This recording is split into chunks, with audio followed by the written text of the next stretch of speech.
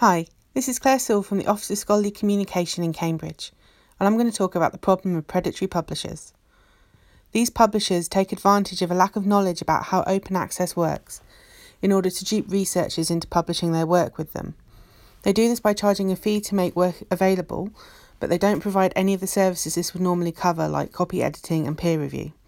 This results in substandard work being published as legitimate research. These publishers often solicit content directly from researchers, which can be really flattering, but authors should always check potential publishers carefully to ensure that they provide the services they claim to. Problems to watch out for include overly flattering emails offering to publish, peer review times which seem too good to be true, and a poor quality website. If in doubt, researchers should use a website like Think, Check, Submit to help them assess the title.